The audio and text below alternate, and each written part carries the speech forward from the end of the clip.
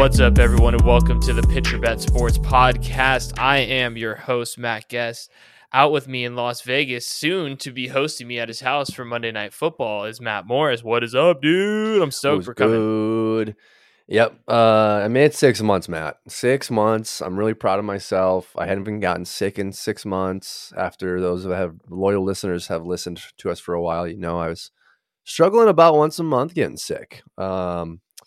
Went to see a chiropractor. He gave me some really nice holistic medicine that I think was ridiculous. And my wife this week called me out on for how many times are you going to get sold by these people? But it's been working. So here we are today where I am sick. It is a seasonal change in Las Vegas. I would rather be sick today than next week when we have Packers Raiders in town. So get it out of the way. I'm all right with that. But yeah, man, slept a lot today, woke up middle of the Brewer game, just watched a disappointing performance, which I think I assumed was going to happen. So did you. We know this roster construction. We know this team. We know what David Stearns did to this team over the past 5, 6, 7 years that he's been at the helm. So yeah, man, a little disappointed about that, but overall, things are good. We got Dame Miller. We're going to talk about that a little bit. I think I just call him Dame Miller. You did. That's where my head's at today, Matt. Yeah, you're good. We'll see if we get a good 50 out of this. We're just gonna jump right into it. But yeah, as long as last thing we'll say for the open, in quotes open today, is as long as you're good to pick me up at the airport 9 a.m. Sunday, so then we can watch football and then go to the Packer game Monday. You just get it figured out. Smoke, snort, lick, chew, swallow that holistic medicine, whatever you're doing over there, and you probably. Tuesday? I got 5 days. You got plenty solid. of time. You do have to go back to work this week, but you've got plenty of time. Let's just dive right into it. I know you wanted to talk about the Bills first, but it's a little bit easier of a transition to talk about plenty of time or lack thereof for the Bears. We're just going to start there. We've been banging the drum a little bit with Chicago throughout the season and the offseason. Obviously, we're Packer fans. We're probably not going to talk about the Packers today, everyone. There you go. But the Bears looked fantastic for 2.5 quarters, and it all fell apart for them at the end, and they moved to 0-4, now own the top 2 picks in the NFL draft for 2024, which is a highlight. But I think the bigger story is Justin Fields actually looked like the quarterback we thought he could be. Now, I know it's against the Denver Broncos, and the Denver Broncos just gave up 70 points to Miami, but my argument to that is, well, at least he looked good, right? Because if he didn't show out and show up against the Miami Dolphins, I think we were all really going to start writing off Justin Fields. But to me, I'm just going to go out there and straight up say it. It looks like this is a blatant tank job by the Chicago Bears. Their season is over. Their front office is clearly out of it for this season. And I think the head coach is actively working to not make Justin Fields succeed so they could end up trading him and moving on to Caleb Williams or one of these guys here in the draft, but obviously preferably Williams, and then Marvin Harrison Jr. if they can secure the top 2 spots in the draft.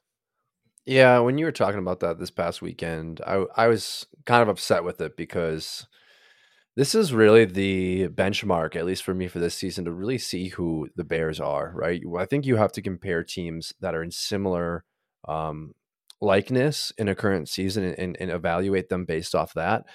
And Denver has underwhelmed this season, but the Bears came out and really smashed them into the ground for the first 2.5 quarters.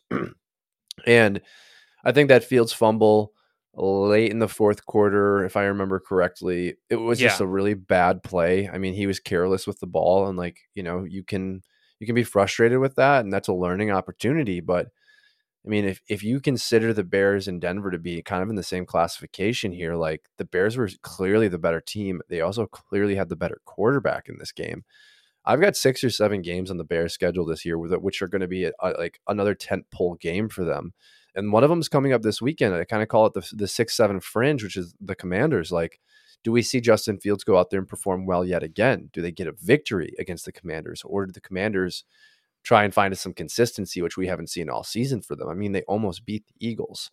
But then you have the Raiders in week 7 for the Bears. They are going to be playing the Raiders at home in Chicago. That'll be another really big game for them to test it out. You have Minnesota the week before. I think Minnesota should come in there and take care of business, but their record isn't really, anything to ride home on either. And a really, really big game. Week 10, you have Carolina. at home. Like that is both of those teams are going Caleb to, Williams Bowl. yeah, Yeah. Caleb Williams Bowl, really. But the Bears have both of the picks. So win or lose with that game, you're only benefiting yourselves. But I think that's the next really big game for us to see the development of Fields, also to see where this organization is going, because I had said to you, this was just the last game I wanted to see them bail on him. This was also the last game where I wanted to see an evident tank job, where you finally were like, hey, there's something to be excited about. There's something to look at the development and say, no, he's definitely an NFL starting quarterback. We've seen those flashes. That's why we came into the season with as much excitement as a national media circuit as we had. It's because like we've seen a few here and there of Fields, and like this was another one. This time it was through the air, some absolute beautifully thrown balls, Oh yeah. a lot of velocity, and it's like it is there. Does he showcase that the rest of the season? You have week 16, 17, and 18. That's going to be Arizona, Atlanta, and Green Bay. Those are going to be the biggest 3 games of his season, because they're going to be the games that are either showcasing to other teams that want to trade for him, or it's going to be the Bears solidifying that, yes, he is our quarterback, and we will trade out of that first pick yet again to continue to acquire assets for the future. Yeah, I think if they have the first pick, there's no doubt they're passing up on Williams. They're not going to pass up on Williams, excuse me. I just think at this point, Matt, he's probably better than Justin Fields, Caleb Williams, right? And I think worst case scenario, you end up with the same type of guy, not having to pay that contract for 3 or 4 more years if you are the Bears sitting in that number 1 draft spot. And, this was the big thing when they brought in the new regime to Chicago was, are they all in on Justin? Because Justin isn't their guy, right? So, Well, it's really unfortunate. It's a bummer to see this.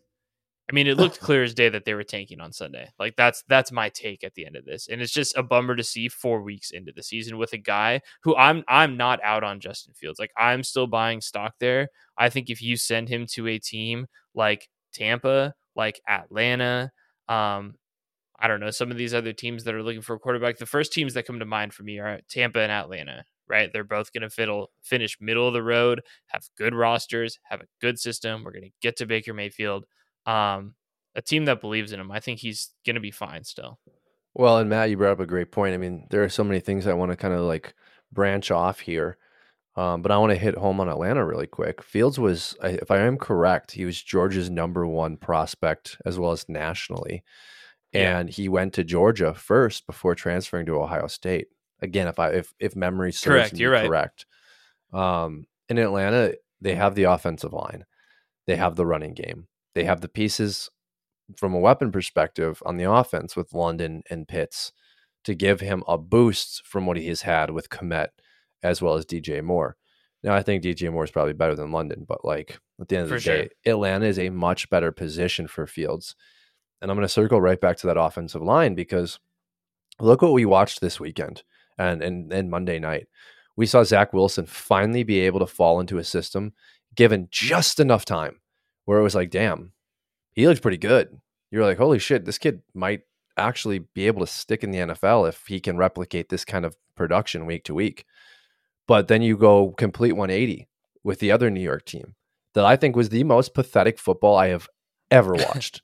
Like, I couldn't even evaluate Daniel Jones because by the time the ball was in his hands, he had 15 guys on top of him just humping him. I mean, it was like 11 or 12 sacks. Like, he got the ball and all of a sudden he just started straight running backwards because the offensive line just decided not to play.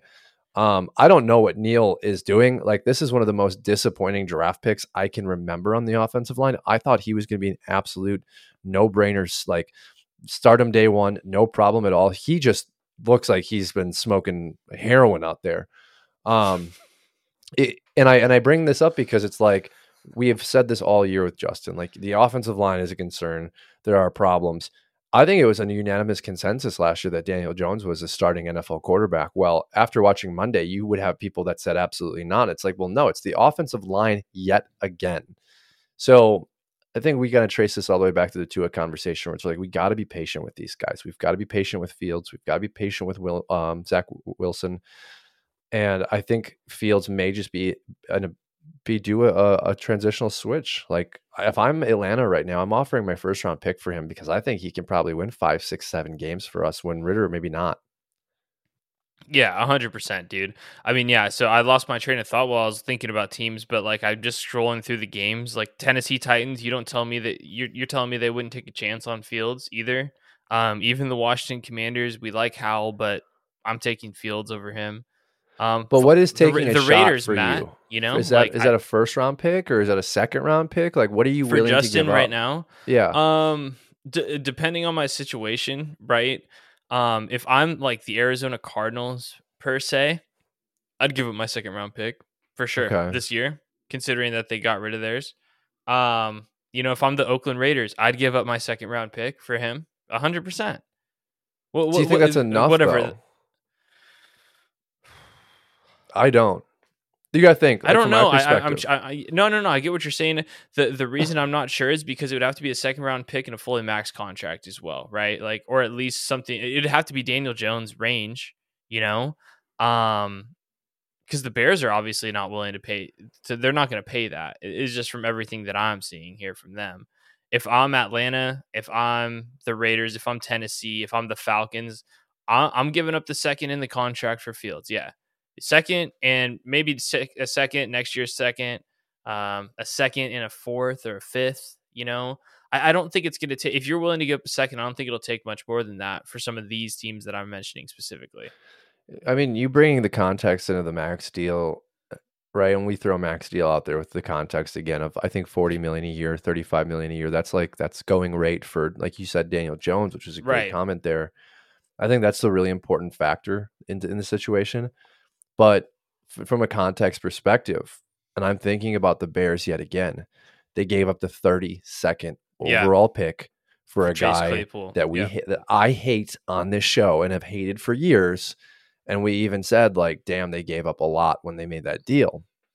And it's like, if you think about it from like the hindsight perspective, it's like they could presumably give up Justin Fields for, like, let's just say pick 47, right? Maybe they trade him to Atlanta, and Atlanta is a fringe playoff team, doesn't get in, and they get the 15th pick in the draft. And it's like, so you gave up Justin Fields for 47 and you got Chase Claypool for 32. Like, yikes. Yeah. I get Yikes. what you're saying there. But again, the That's money's tough. important because, like you said, Atlanta's going to have to be like, well, we're going to pay this guy. We don't know if he's the guy. So you're not getting anything of real significant value in the first round from us, because I Yeah. wouldn't. Raiders, possibly the Caleb Williams Bowl, right? Like, Titans as well. Like, they could presumably win 2 games this season. I think more, but like hasn't really shown it to us on a week to week basis. And I just don't think you give up a top 10 for Wilson or for Fields, excuse me. Yeah, no, I wouldn't give up top 10. I agree with you. I think that early second would be the going rate. We'll have to see as it transpires. I think that's something we got to monitor. I did want to touch on Danny Jones. I don't want to jump on exactly what you said because I totally agree with you. It's not 100% fair to blame him for the loss, considering he got sacked 10, 11 times, something like that. What I do want to jump on is the fact that sometimes in the national media, guys like you and I who do podcasts like this and, just your general internet content is right. And I think we were right in thinking that the Giants should have overpaid for Saquon Barkley. He's clearly their most valuable player.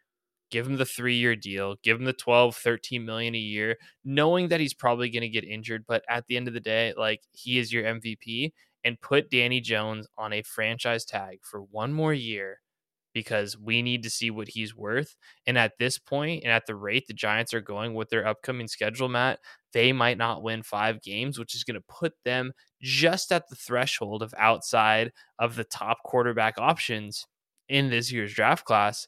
And unlike the Bears and Justin Fields, they're locked in now.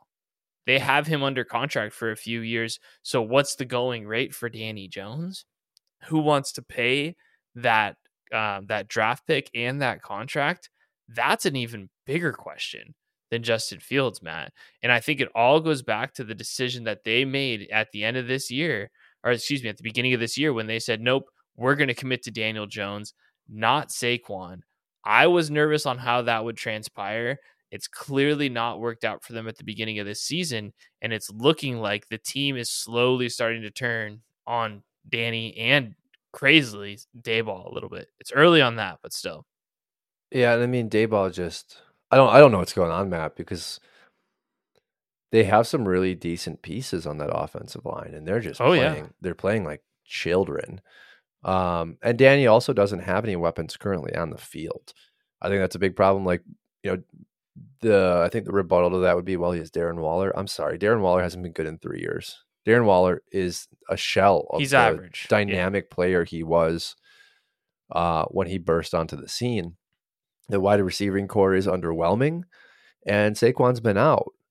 And I think Daniel Jones is definitely the quarterback that you underpay, but you commit to if you have the weapons around him to elevate his game. You have the offensive line that will buy him time. Like, this is the same argument I made for Baker Mayfield 3 weeks ago that we're starting to really see kind of come to fruition in Tampa, where it's like, is he going to win you a Super Bowl? No.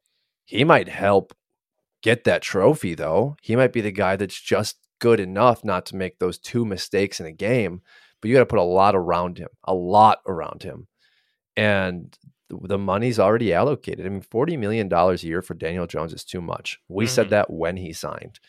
And I just don't know how they bring in more talent to make him better until that contract runs up, because as we've been seeing, you just don't find dynamic wide receivers on the free agent market anymore. You have to trade for them or you have to draft them.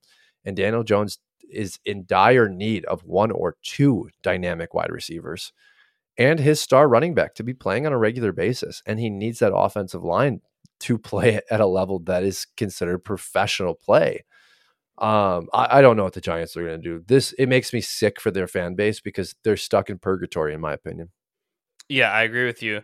There, I think it's a little worse than purgatory, to be honest, because unlike a team like the Vikings who've been stuck with Kirk Cousins, in quotes, stuck, at least they have the weapons and they're going out there and winning. Yeah, the Giants are in a really interesting spot. I'm glad you brought up Baker because I wanted to move on to him too today. And just honestly, I wanted to give my formal apology to the Buccaneers coming into the season and everything that we were doing preseason prep. I was like, oh yeah, the Bucs are definitely a lock for a top 5 pick. This division's going to run through Derek Carr and the New Orleans Saints. Dead wrong. Dead wrong. That was probably my biggest whiff thus far early in the season, was how I thought the Tampa Bay Buccaneers were going to look this season. And it starts and stops with Baker Mayfield. Obviously, we know they have one of the best defenses in the league, and all those guys took Tom Brady and the disrespect from internet trolls like me seriously, but it's Baker Mayfield's play. His lack of turnovers, poor decision making, and his true leadership is showing right now, which is really cool. And it's something I think we all knew Baker had. You had just mentioned it. We know he's not a Super Bowl winning quarterback, right? But he is a great leader and he's a good locker room guy. And he actually has a system down there in Tampa that believes in him. And he's getting Godwin and Mike Evans the ball. And he's not doing anything to lose the game. And they're staying in it and closing out decent teams. Obviously in that NFC South, but throughout some of the other competition, beating the Saints on the road this week, 26-9 is no easy feat, even with an injured Derek Carr.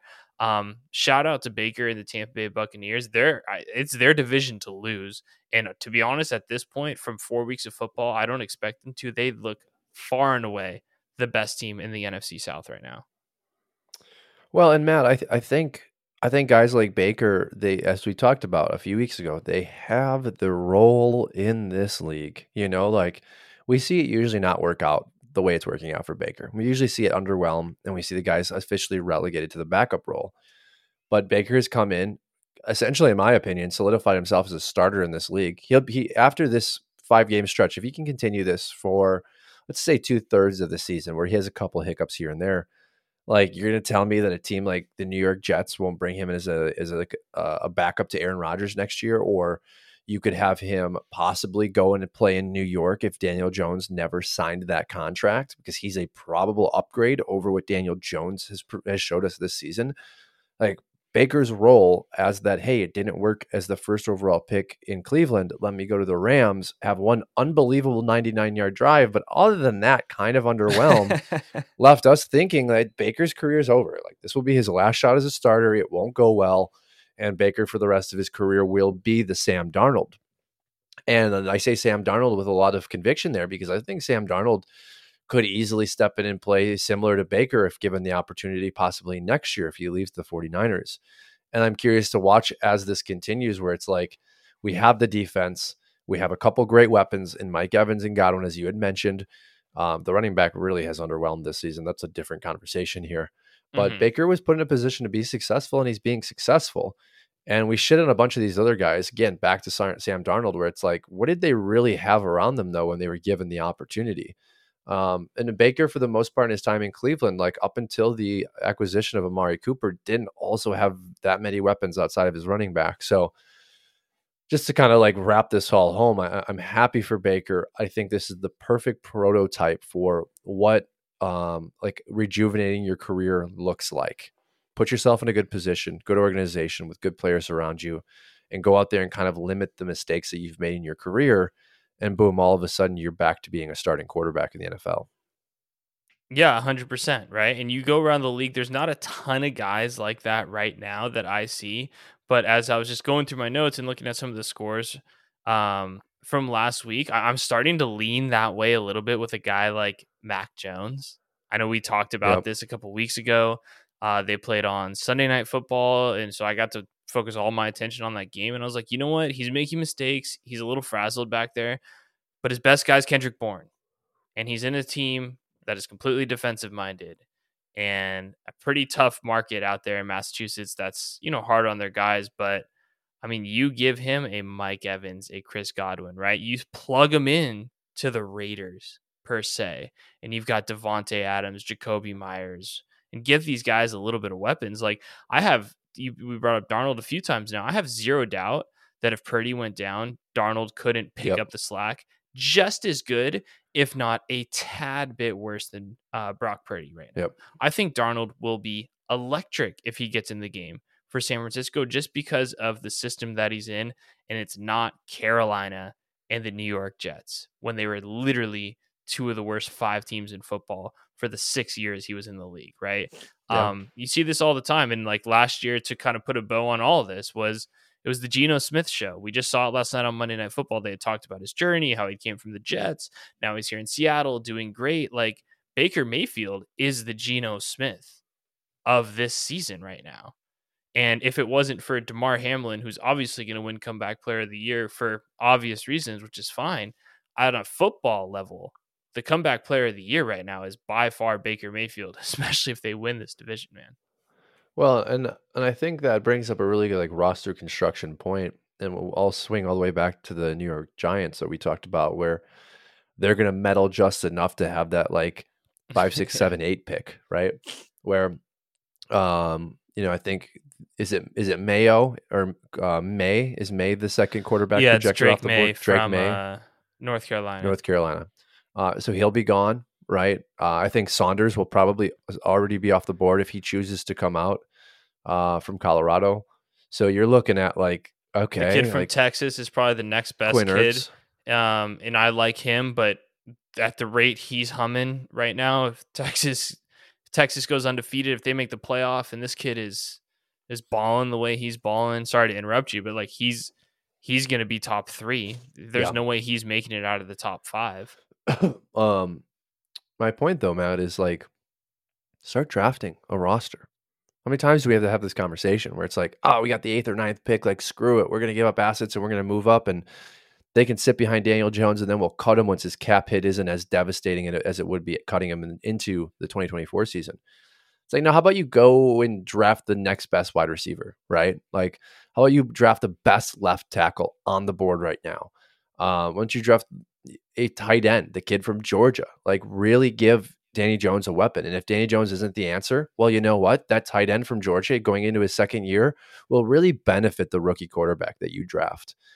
And I think about Sam Darnold and the struggles that he had in New York, and it's like he never really had great players around him. And then going into Carolina, he went 4-0 with Christian McCaffrey before that injury. We were all saying, oh, wow, this is exactly what we expected from Sam Darnold. Yeah. That shit got away from him real fast as soon as Christian McCaffrey went out, because it really was a poor offensive line in DJ Moore, and he got absolutely eaten alive. And again, we'll just continue to hammer home the fact that like build talent around your organization and figure out the quarterback as it goes. And shit, you might build a good enough team where it's like, you know what, Baker Mayfield's a free agent. We'll bring him and see what we have. Sam Darnold's available for $10 million. Let's give him a shot. We have everything else covered. Yeah, and also what also that brings is a winning culture too, because you actually have competitive dudes on the roster. Where you look at the Tampa Bay Bucks are such a great example. Is like these guys are Super Bowl champs, which is different than a lot of these other ones. But Devin White, Mike BThe. Evans, Godwin, Vea, Antoine Winfield Jr. Like these guys, there's a lot of pride, where I think it was I think it was White this week. It was like, yeah, everyone wrote us off because Tom was leaving, and we're like, nah, this shit still runs through us, and it's like, yeah, it's because you actually believe in the boys around you, and you're empowering Mayfield to be like, hey, just don't fuck up. No big deal. Like if you do, it happens. We lose the game. But if you play your game, we'll play our game. We have a good enough team for success. And that's what you saw in Seattle last year too, Matt. Like they had a good enough team. They struggled with Russ the year that he ended up his last year there, but they still had a decent foundation on defense, right? They had DK, they had Lockett. Their running back situation was whatever. Before Kenneth Walker, I forget my guy's name that always got. Oh, Chris Carson was there. He was solid, Rashad right? But Penny. always injured. But you plug Geno Smith in, he does the right thing, does his job, makes a couple plays. They're a freaking playoff team. Now they're 3 and Well, 1. even It's the Bucks, crazy. though, I don't think you or I would say that Tom Brady was winning a lot of those games. Like Tom Sure. Brady was helping them win. And sometimes, like I even look at against the Packers in the NFC title game, like Yeah, it was the defense. they won it in spite of Tom Brady in that game. Sure, everyone remembers the throw to Miller, down the sideline where That it was the blown last good coverage. throw he had all But game. that was the last good throw all game. And it's like, Yeah. it's basically the same team as you highlighted, right? Like, I forget their linebacker's first name, but Smith. You're talking about a borderline Hall of Famer. Especially Bucks fans will pound that drum that he's somebody that should be considered for the Hall of Fame. Put that aside, he's a very, very, very good player. He's very productive still. He's older now, so you still have that veteran leadership, but he's from the Super Bowl team. Like, I agree with you. I think coming into this season, we didn't give this team enough credit because it had seemed like they took such a big step backwards last year, but maybe it was really just Tom taking a step backwards last year and the team really feeling the effects of that and Yeah. being aware going into this year that's like, hey, we got to get ourselves back into the mental mentality and the groove of like we're competitive. And I think Baker's play has helped them also get back into like a competitive version of football. I totally agree. Before we get to some news around the sports world, one more team we definitely wanted to talk about was the Bills. We talked about it last episode on the games coming up. Dolphins Bills, biggest game of the weekend. The immediate gut reaction was the Bills showed that they're still a dominant team in that division. The Dolphins aren't bad, but we had talked about the Dolphins, if they went into Buffalo, dominated that game and won. We're like, holy shit, this team's going to win the title. Maybe not win the title, but they're going to be the favorites in the AFC. There's going to be a problem stopping them. And they're going to be, everything's going to run through Miami. With the way that it transpired, I was pleasantly surprised to see Buffalo look as good as they did. I have been you and I, but I've definitely been pretty strong on. I think they are fading. I think that their window may be closed. After seeing that yesterday or on Sunday, whatever, I was wrong. And I actually saw something from Josh Allen and the Bills offense I haven't seen in a long time. Consistency. They're really, really getting James Cook involved, Matt. And you know what they did? I think they're listening to the pod because the roster construction in that offensive line nails. And they're finding a great counterbalance between using Josh Allen's legs, arms, and now James Cook to stay balanced on offense. And it's working. I didn't get a chance to watch this game, and I was really disappointed by that. But I'll tell you this: I agree with everything you've said. The only problem is none of it matters because yet again they've lost Tre'Davious White for the season. Oh my God. And I know. I'm joking, of course, that like none of it matters, but like yet again, I mean, Tre'Davious before he tore the ACL was like on the same trajectory, if not better than Jair. And when he tore the ACL, we were like, oh, it's a huge loss. Like it's not going to be talked about enough. But yet again, here we are in 2023, tears the Achilles, and it's like, how many more times are we going to have to talk about a huge, devastating Bills injury that like changes the course of their season? After probably the most consistent victory that we've seen from them since they went up against the Chiefs in that playoff game and lost. I mean, this was an absolute dominating performance. against arguably a top 5 NFL team. They came in there and they showcased all their abilities. And that's the issue I have with this team is the consistency. You cannot show up week 1 against the Jets and lose the way they lost. Perform the way you performed and commit turnover after turnover and poor judgment after poor judgment. And then come and play Miami at home and beat the shit out of them. And I think that's been the narrative for the Bills for the last 3 or 4 years now. Is just like, what is lacking in that consistency? I don't necessarily know what it is. I don't know if it's the game plan. I don't know if it's head coach. I don't know if it's the mentality that Josh Allen has. I know that Stephon Diggs is a diva, but his frustration for what is now 3 years, there has to be something to it. He has to see something within this team where he's just constantly frustrated. And this past game, it's like this is the benchmark for how you need to be held accountable on a week-to-week basis. And I agree with you, though. I think we were writing them off quite a bit. This performance has shown that they're every bit of a title contender as anyone else. I think the only team that I'm truly writing off is the Bengals now. The Bills are right back in that contenders classification for me. Yeah, I figured we could wait on the Bengals maybe for next week or the week after. I actually didn't, side note, sorry, listener, get to clipping out the stuff that I wanted to from our last episode about Zach Taylor. I feel like our point is just even hammering home more true about the mismanagement of Joe Burrow and all that stuff. I just hope he doesn't get seriously injured. And that's all I have to say on that. I'm writing them off as well. They're dead. Their season's over. T. Higgins, I think, got a broken rib. But yeah, man, Josh Allen, it's all on him for the Buffalo Bills. This is it for them, though. I still believe this is it as far as window is concerned. If they don't do it, I think Stephon Diggs is going to ask out of town. And I think it'll be because Josh Allen was still making some of those, in quotes, rookie mistakes and that lack of maturity and decision making. They got a game this weekend in London against the Jaguars. And then I just looked, they have a game Sunday night against the Giants the week after. If I see this consistency now for 5 weeks and week 1 was kind of a fluke, I might be all in.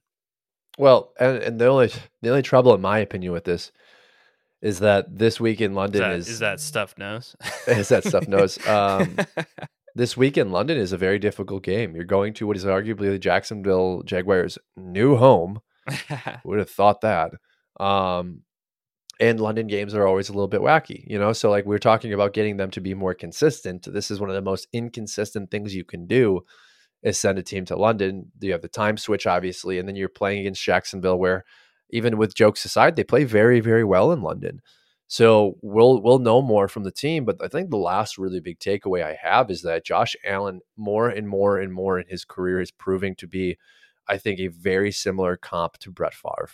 Yeah. And it's exciting, and it's also incredibly frustrating because at any given Sunday, he can absolutely go out and beat the other team, no matter who they are. And then also, any given Sunday, he can go and lose the game to any NFL team, no matter who they are.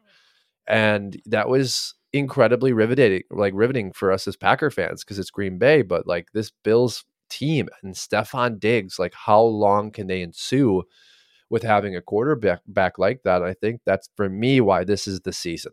This is the season where they get to really make a shot at it, because if he loses them another playoff game, or he loses them enough games in the regular season where they don't have momentum going into the playoffs, a lot of these players, as well as coaching staff, are going to be really wondering if they can get behind this roster moving forward. And yeah, it's just curious. I'm curious to see how that plays out. Super curious. And that's how it's going to be with all these AFC quarterbacks, bro. You think of the same thing for Lamar Jackson, right? The clock is ticking. One of these guys needs to get over the hump. If it ends up being Kansas City again, it's just a completely different. We're talking. I don't want to get this hardcore, but we're talking a Michael Jordan type of run here out of Mahomes and the Chiefs, where we look back like we do on the greats of the 90s and be like, damn, can you believe Charles never got one, right? Damn, can you believe he took down can you believe he took down Patrick Ewing in the Knicks all those times? Those guys didn't even get to the title. Reggie Miller, so on and so forth, right? All these teams in the East back when Jordan was playing, all these legendary players breaking records, but for some reason just couldn't get past Chicago. I hope we don't get there because I want to see Lamar succeed. I want to see Josh Allen succeed. I want to see someone else that we're not even really actively discussing. Maybe it's Tua succeed and get there too. But Zach Wilson. no, Zach's not quite there yet. But like I want to see one of these other teams make it out. I'm starting to get anti Chiefs just because I want to see some a little more parity, and that's just what happens when you're this good for 5 straight years, like the Chiefs have been, right? Like Yeah, you there's a turn little into bit the of Golden State Warriors. yeah, there's a little bit of like I am rooting for the Jets against you guys on Monday night or whatever night they played Sunday night because I'm actually just sick of seeing you win, and that's a sign of respect in my opinion.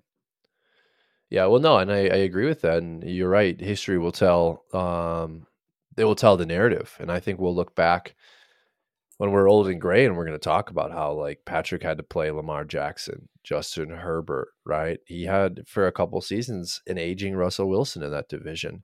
It was Derek Carr for a number of years with the Raiders, with even though we look at him with kind of poo-poo, but then you had the elite levels of the Joe Burrows and the Josh Allens, right?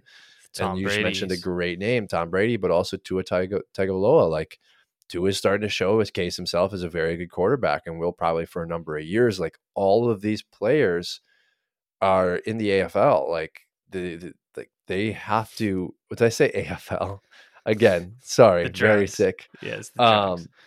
But you get the point I'm trying to pass along for the narrative here is like we look at Aaron Rodgers for his string of dominance in the NFC North and just the NFC in general, and like he didn't really have to go up against 7 players that may be Hall of Fame quarterbacks. Yeah.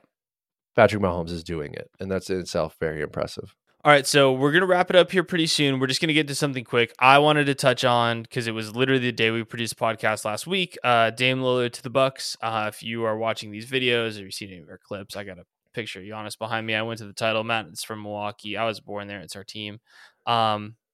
Pretty point blank take from me is that Damian Lillard might change the trajectory of Giannis's entire legacy.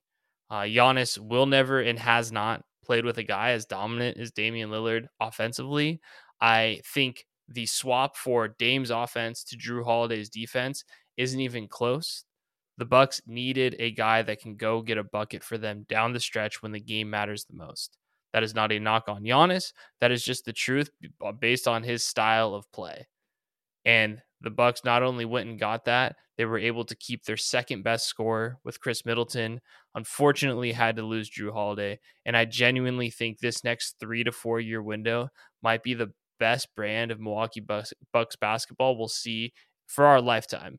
And this is the opportunity for them to not only get back to the title, but win one, if not multiple, as long as everyone stays healthy. The time is now for Milwaukee, Giannis, and the Bucks. Just honestly, as a fan, an unbelievable day to see that text come through and see Twitter that Dame Lillard is coming to the Bucks. This is stuff that you and I, Matt, being Milwaukee fans, have honestly, I do not want to exaggerate this. I'm 30 years old. This is what I've waited my whole life for a team that I love to have this type of star power. Like that is how big of a deal Dame Lillard to the Bucks is to me. Well, and I think you said it perfectly that this is something that changes the course of Giannis's trajectory in regards to his career because, just a couple days earlier / a week earlier, he has the comments come out where, like he's going to go and play basketball where he feels like he has the chance to win a title. And I understand that. And I also approve that. We've said that for years. After you've won the title, you have the right now to go wherever you want.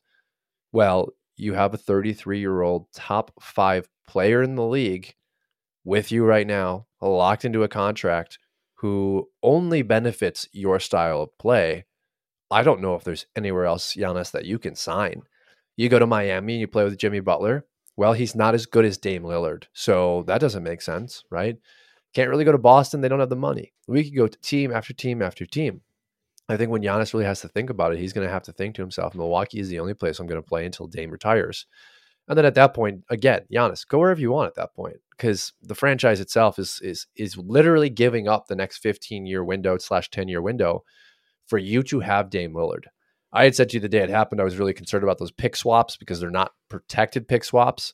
And if Giannis and Dame are done in Milwaukee at that point, it's going to be a really bad team, and those picks are going to matter. But again, if you win a Who gives a championship, fuck?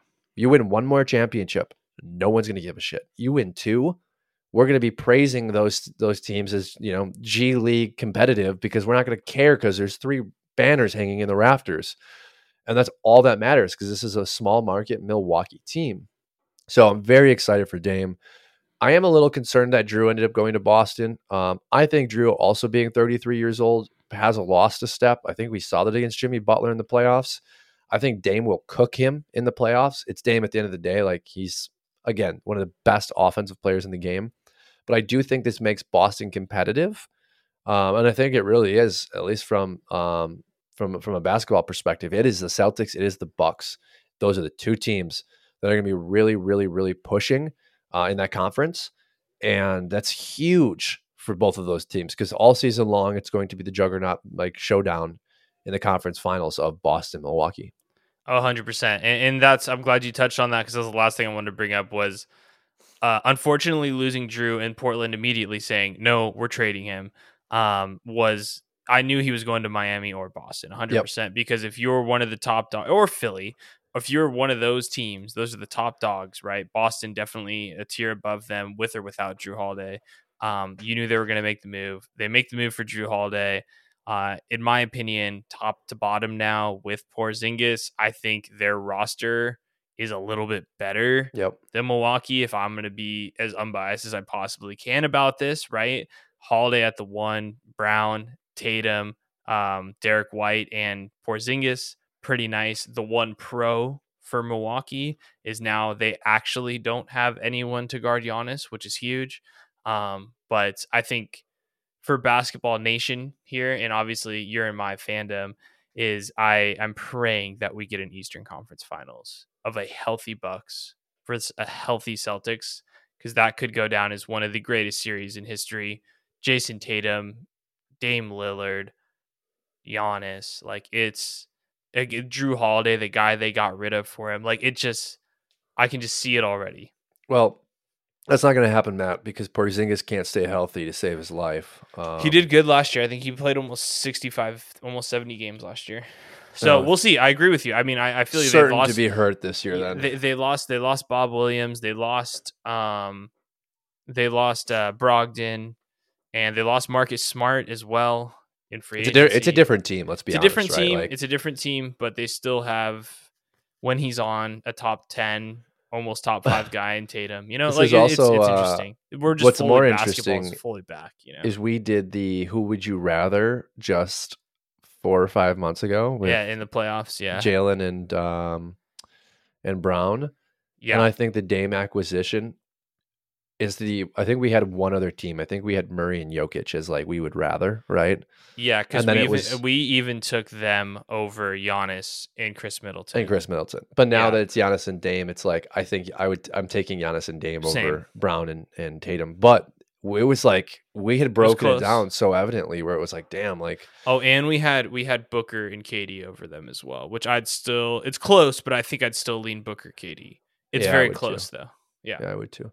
Last takeaway from this, though, Matt, is I think this gives Chris the opportunity to get back into the role that he was comfortable in. I think this gives him the ability to just kind of be the shooter, the slasher, the guy that's the third option, and not have the pressure on him, because, God, we don't have anybody else on this team that can make a bucket. And Drew goes so hot and cold, right? I mean, Drew helped win that championship. Drew in the playoffs was cold, but when he was hot, he was winning basketball games on offense as well as defense.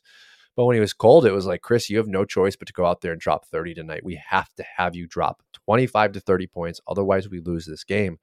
And now it can be hey, Chris, whether you put up 20 or you put up 30, it doesn't so much matter. Just make sure that you're effective and you're producing efficiently. This could be massive for Chris Middleton, kind of altering the course and the trajectory of his career as well. Because I feel a lot of the injuries he incurred was because he was putting so much stress on himself and his body, trying to be something he wasn't. He is also just more or less an injury-prone player. I think that's kind of dating all the way back to when we got him from Detroit. But I think overall, this is great for basketball. It's fantastic for Milwaukee. And like you said, it could lead to one of the greatest Eastern Conference Finals that we've seen in recent memory. I'm hoping so. Last thing I wanted to put in was just it's going to be a lot shorter than we were initially planned because you're not feeling good. I just want to get your 2 cents. We obviously talked briefly about it in the open. Brewers lost, but MLB playoffs kicked off tonight, the night that we're recording this podcast. Just quick, I guess, projection, takeaways, and then I'd love to hear who you think is going to make it into the World Series. Yeah, I mean, I was very surprised to see Minnesota win today. I think they That did was win. crazy. 3-1. Yeah, 3-1. 3-1, 2-1, 3-1, I And think.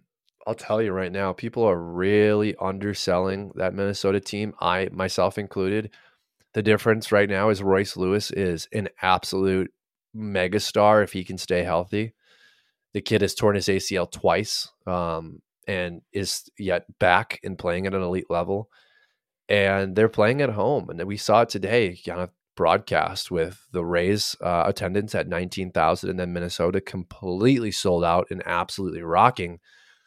Like, Minnesota's at home. This is going to be a challenging task for the Blue Jays. Also down a game. Their best pitcher, Gosman, going today. Like, Minnesota could make a little run here. And I think Carlos Correa said it best. You know, we all have had our opinions about Correa over the last half decade, but he said it. He said, put regular season numbers aside, but none of that matters right now. All that matters is winning baseball games and moving forward. I think that's the truth. Another surprise today, Texas Rangers having a very dominant performance against the Rays, 4-0. That was cool to see. I will have a better gauge, I think, going into next round than I do right now, but I kind of wrote the Rangers off as dead, especially after losing the division lead and falling to the wild card. I think they're anything but dead. I thought the Twins were going to get absolutely annihilated by the Blue Jays. Don't feel that way anymore. And I felt like the Brewers, with a healthy Brandon Woodruff, had a really good shot of possibly making a World Series run.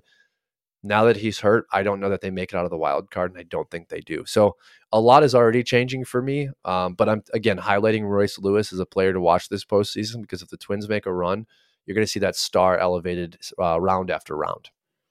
Are we looking at, like, I mean, it'd be unbelievable if they went to the World Series, the NL, or excuse me, the AL. But say they get to the ALCS, are we looking at a Juan Soto type of run out of this kid the year Juan Soto was on the Nationals? Or are we looking at that type of stardom for them to get to that far in the playoffs? Or is Juan Soto on a much different level, injuries aside? Well, the hard thing is we just haven't seen enough. We haven't seen enough Royce Lewis to really know, because Gotcha. the injuries have just really derailed any kind of development where we have had consistent extended periods of time of showcase to him. I mean, the home run today, I think it was 4 or 5 grand slams this season. He has a knack for the dramatic. He has that, like, clutch gene that everyone looks for in a player, and he's a straight up gamer. I think he's also a former first overall pick, if I remember correctly. So talent has always been there, but everyone wrote Minnesota off because it's like Buxton's always hurt, right? Like, there's a lot of inconsistency from the pitching rotation. You've had Joe Ryan pitch really, really well at times this season. You've also had, like, kind of major setbacks from him as well in regards to his pitch mix. But I'm excited to watch Minnesota. I'm excited to watch all these teams. I think Texas is a very exciting team. Corey Seager's injury and, like, that will probably nag him in the playoffs. The Philadelphia and Bryce Harper and the Kyle Schwarber experience. Like, this wild card round is very exciting. You have very exciting teams and narratives to follow, but it's also only 3 games. So, like, by the time we record next week, Minnesota could be out of it. Texas could lose 2 straight. Like, all of this doesn't so much matter, because by Thursday, we will know who's moving on and who's not. Yeah, I agree. Okay, cool. Well, let's wrap it up. Let's get those antibiotics in you and get that holistic medicine. I will see you in Vegas Sunday. Maybe we'll talk about, maybe I'll bring my mic or something. We could do something Sunday night or Monday before the Packer game, maybe. But listeners, we'll see you guys. You can find our clips, us on social at PitcherBetPod. We'll see you guys next week. Later, guys. Thank you.